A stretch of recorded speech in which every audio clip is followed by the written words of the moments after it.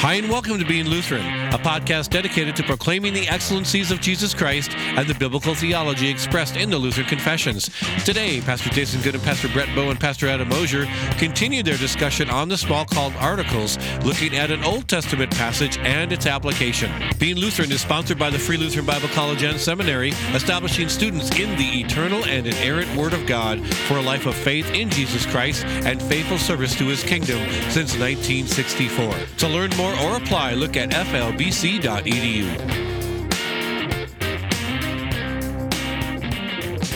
Welcome to the Being Lutheran podcast. I am Pastor Brett Bowe, and I'm joined by Pastor Jason Goodham and Pastor Adam Mosier. All right, welcome back, guys. We're talking about sin.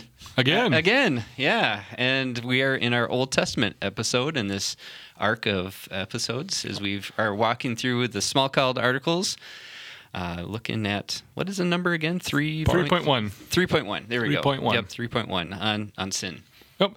So we're going to go into a passage that's probably not obvious from the Old Testament. A couple different ones we could go to, but Luther uses this verse, and we're really going from a phrase and a verse and launching into a theology, that's the Lutheran way. So this could be very short or very long. To be very clear. Yeah. I gave Jason a hard time about this in pre-production. I said, we're going off of one phrase, basically.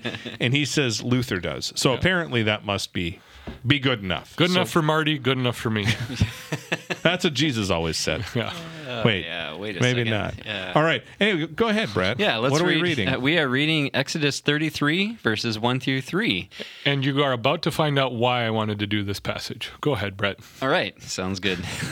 The Lord said to Moses, "Depart, go up from here, you and the people whom you have brought up out of the land of Egypt, to the land of which I swore to Abraham, Isaac, and Jacob, saying, to your offspring I will give it. I will send an angel before you, and I will drive out the Canaanites, the Amorites, the Hittites, the Perizzites, the Hivites, and the Jebusites." Good job. Thanks. "Go up to a land flowing with milk and honey, but I will not go up among you, lest I consume you on the way, for you are a stiff-necked people." There it And is. this is the reading. Amen. I just really wanted you Amen. to read the tribes. Oh, is that what? Okay. That's it. Actually, the stiff-necked people line was just a joke. We'll actually go now to Psalm 51. No. And in all, we, in choosing the passages of Scripture, we're trying to cover as many different passages. So, we could repeat some. And we that have we've done. occasionally. We try not to do that because the whole goal of the podcast from beginning to end is to demonstrate that the Lutheran confessions point us to Scripture and explain Scripture. And when they do, we want to use the Scripture they use. And Luther does list this verse to talk about our original sin, that we learn from Scripture that we are thoroughly corrupt sinners. Sure. Yep. So we're, like you said, the phrase or the expression is stiff-necked people, not a reference to, going to a chiropractor or anything like that. Chiropractors exist because of original sin. Yeah. There we go. Yes. Doing stretches for your neck. You're welcome, Ryan Mayers. Yes. Yep. Seminary classmate. Seminary classmate. That's right. Amen. Yep. So why... You're right. I think Luther uses this scripture especially for that phrase or that expression. Yep. What is it about that expression that shares or emphasizes original sin?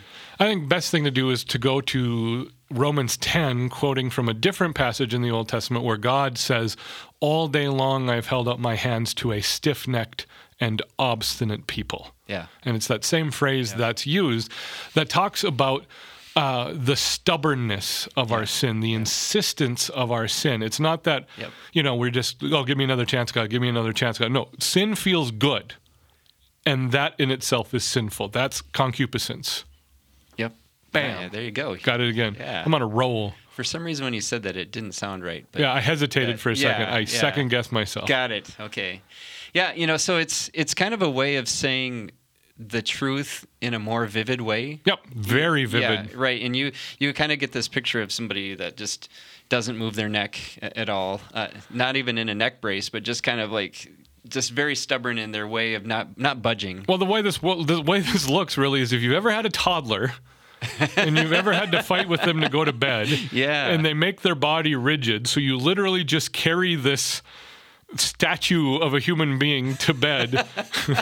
and they, I don't know if your kids have ever done this, but my kids have all done the whole rigid, I'm not going to do it sort of a thing. They've also done the completely limp version of that. Or the flailing around in the store, all of the things that make you look like a terrible, awful, abusive parent when you're at Target or anywhere else. And I will say this as a word to moms who are completely self-conscious about your kids acting like this. We all know. Don't worry. Yes. We've all been there, Amen. The amount of I try without looking like a weird, stranger to be as compassionate to parents and especially to moms going through that. No one thinks you're not disciplining your kid. Right. So the stiff-necked idea is this idea, right, of not bowing, like being refusal to bow oneself to an authority outside of them. Yep. And that whole idea is exactly the description of our nature, isn't it? Yep. It's we have zero inclination whatsoever or ability to bow down to God and to call him ours, right? That would be to be able to boast because we have somehow outsmarted the old nature. We've outsmarted the original sin in us and somehow figured out how to get to God on our own. Jason, you bring up Romans 10, and it's interesting in the context of Romans 10, which is, using this phrase, stiff-necked people as well. And it's very much the same thing. In the context, Paul is speaking to the Jewish people, the physical descendants of Abraham. And that's who he's speaking to in Exodus 33. And this idea of their stiff-neckedness, if that's a word. Yeah, I'm going to call it that. Just made it a word. Their stiff-necked ways were persistent from the time of Moses, and this time we're talking somewhere in the neighborhood of 1400 and some odd, years BC, right? Here, Paul is talking about them in 60-ish or 50-something-ish AD. So almost 1,500 years later, you see these guys having this conversation. Same thing. And it's this Jewish people who he's talking about, but it's not unique to them. It's unique. It's not unique to the Jewish people. But what Paul's point is in Romans and what Moses' point is in Exodus is that these are people who found their ability to please God on their own something to be grasped. It's something that they could do. And that was Paul's point. And Paul's point in Romans, it's grace, it's grace, it's grace, it's grace. In fact, I'm going to show grace to these pagan morons because I want them to be I want you to see how much it is God that I am going to reach out. I am going to reach out and reveal myself and save a people who they don't even have any desire to seek after me whatsoever. And here you think you do, but here's the problem. You try to get there by your own means. You try to get there by your own goodness. And that's the problem. That's where we start running into issues, is this very idea of synergism, that we're helping God somehow, and we are good enough to love him and love our neighbors so much that, he's got to let me in. It's the same theology. It happened 1400 BC. It happened in 5080. It happens in 2023. Yep. That's the nature of things, right? Yeah. And that I want to go back for a second to the thought of not bowing down. Mm-hmm. Because when you think of it that way and when you label this term for what it is, we remember from the Catechism that the nature of all sin is idolatry, right? That the primary commandment is you shall have no other gods before me, and that you should fear, love, and trust God above all things. If the nature of our sin is refusing to bow down to God as the authority, then that completes that cycle, right? That anything that refuses to acknowledge God as the authority is what sin is, and therefore we are stiff-necked. We will not bow down to God, which in turn, because I haven't thrown American Christianity under the bus in like 45 seconds, whole dumb, ridiculous, awful, no good notion of Jesus might be your Savior, but have you made him your Lord? Yeah, differentiating those two things. Yeah, that's the issue with original sin, because you're not going to make him your Lord. He is Lord. He already is Lord. It's not an elected position. We don't need to worry about the electoral college. And by your sin, you have very clearly indicated that he is not your Lord in the way that you want him to be. Yeah. Mm-hmm. Yeah. Interesting. Yeah. Yeah, and I'm just really chewing on this text here in Exodus, and just thinking of the context of this. These people were just delivered from Egypt out of slavery, which is the main picture of salvation in the Old Testament. It's just making me think of how our original sin remains with us even after our redemption in Christ. And yes, go ahead. Yeah. Well, I don't mean to interrupt you, but that's exactly where I wanted to go with this. Right. So. The notion of justification by grace. This is another thing our original sin can corrupt and mess up and throw out the window while we're driving down the highway at 55. Rotten banana peel, doctrine of justification, all of these things, is that this notion that justification gets rid of sin. Like that it wipes the slate clean, it's a second chance, just as if I never sinned, that whole notion. The problem with that is that our sin still remains. It's pretty evident that Christians still sin. So you've got the Calvinist notion, well, he wasn't really a Christian in the first place, and you got to just really work at getting it right. Or, and sorry, Calvinists, I didn't mean to say that the way I did, but I probably did. Like I said, this we become fruit checking. Has my salvation finally taken hold? It's Augustine/Augustine that the apology quotes in this, is that our sin is taken care of in justification, not in the way that it's removed, but that it is not counted against us. Mm-hmm. That's helpful. And we are not parted from our sin until the resurrection. Right. Yeah. Going back to last week, Jason, you talked about how, and I thought it was a really good kind of overarching picture of salvation, about death, double resurrection. Yep. Right. So you died spiritually and then died physically, and then were raised spiritually and raised physically. And just as they didn't understand the fullness of what their death meant until the end of the final, their second death, so to speak, not in a revelation sense, but the second death, right?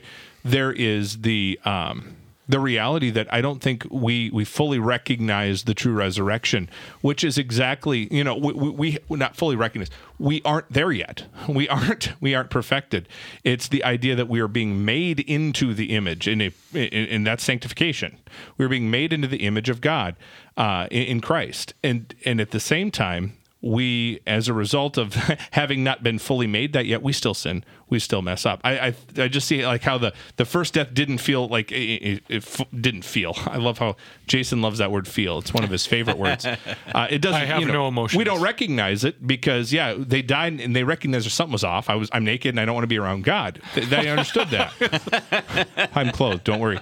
But they recognize that. But just like us, we don't fully recognize who we are in Christ, and we need to continually remember who we are. We kind of have, as Christians, sometimes existential amnesia, and that's exactly what these guys were going through. The existential amnesia. Who am I? Well, we are the people that God just walked through a sea. Well, but instead, no, I'm so hungry. I need onions. We should go back to Egypt. They at least have pots of meat for us to eat. Can you just listen to them complaining, right? And we would do the same stupid thing. Yeah. Because we, like them, in that same old nature that we battle, that same flesh that we battle, it is going to be a constant thing where we are the stiff-necked people. Yeah, we are constantly doing this. We do it all the time, and we don't see the things that God provides for us, and then we get a hangnail like, why does God hate me? Yeah. It's and of course that's absurd argument, but it's exactly what it is. Mm-hmm. And it's what I want to trace through this is the phrase that comes before it then. Lest I consume you on the way. I will not go up among you lest I consume you on the way. And this is the nature of our sinfulness. And the second time now I will throw generic American Christianity under the bus is the expression of our worshipfulness in American Christianity is we are clamoring to get into the unmediated presence of God. I can't tell you how many praise and worship songs that want to get me to the throne room of God and before him and all of these things. So now pause, step back, take a breath. Because of Jesus, who is our high priest, who has died in our place, who has shed his blood to cleanse us from our sins, with such a great high priest who has experienced everything we have yet without sin, now we can go into the throne room of God to find mercy and obtain grace in time of need. That's the Jason paraphrase version of Hebrews 4:14 through 16. Okay? That's what that looks like. It's all true. But if we talk about the presence of God without the blood of Jesus, the presence of God is not good news. And what we see here in Exodus 33 is God having just delivered the Israelites. Literally, 33, carry the 9, 18 chapters ahead of where we are right now, okay? Yep. And a couple of those chapters are the 10 Commandments, and you spend 4 chapters of what do we do at Mount Sinai? This is kind of weird, and all of those things. It's, a couple weeks after being delivered out of bondage to slavery, you're a free country. I have not only removed you out of Egypt, but I've wiped out Pharaoh and his army. They're no longer a threat. You're a free people, yippee-ki-yay, and all of that. That God says, I'm not going to march with you into the promised land because you're sinners.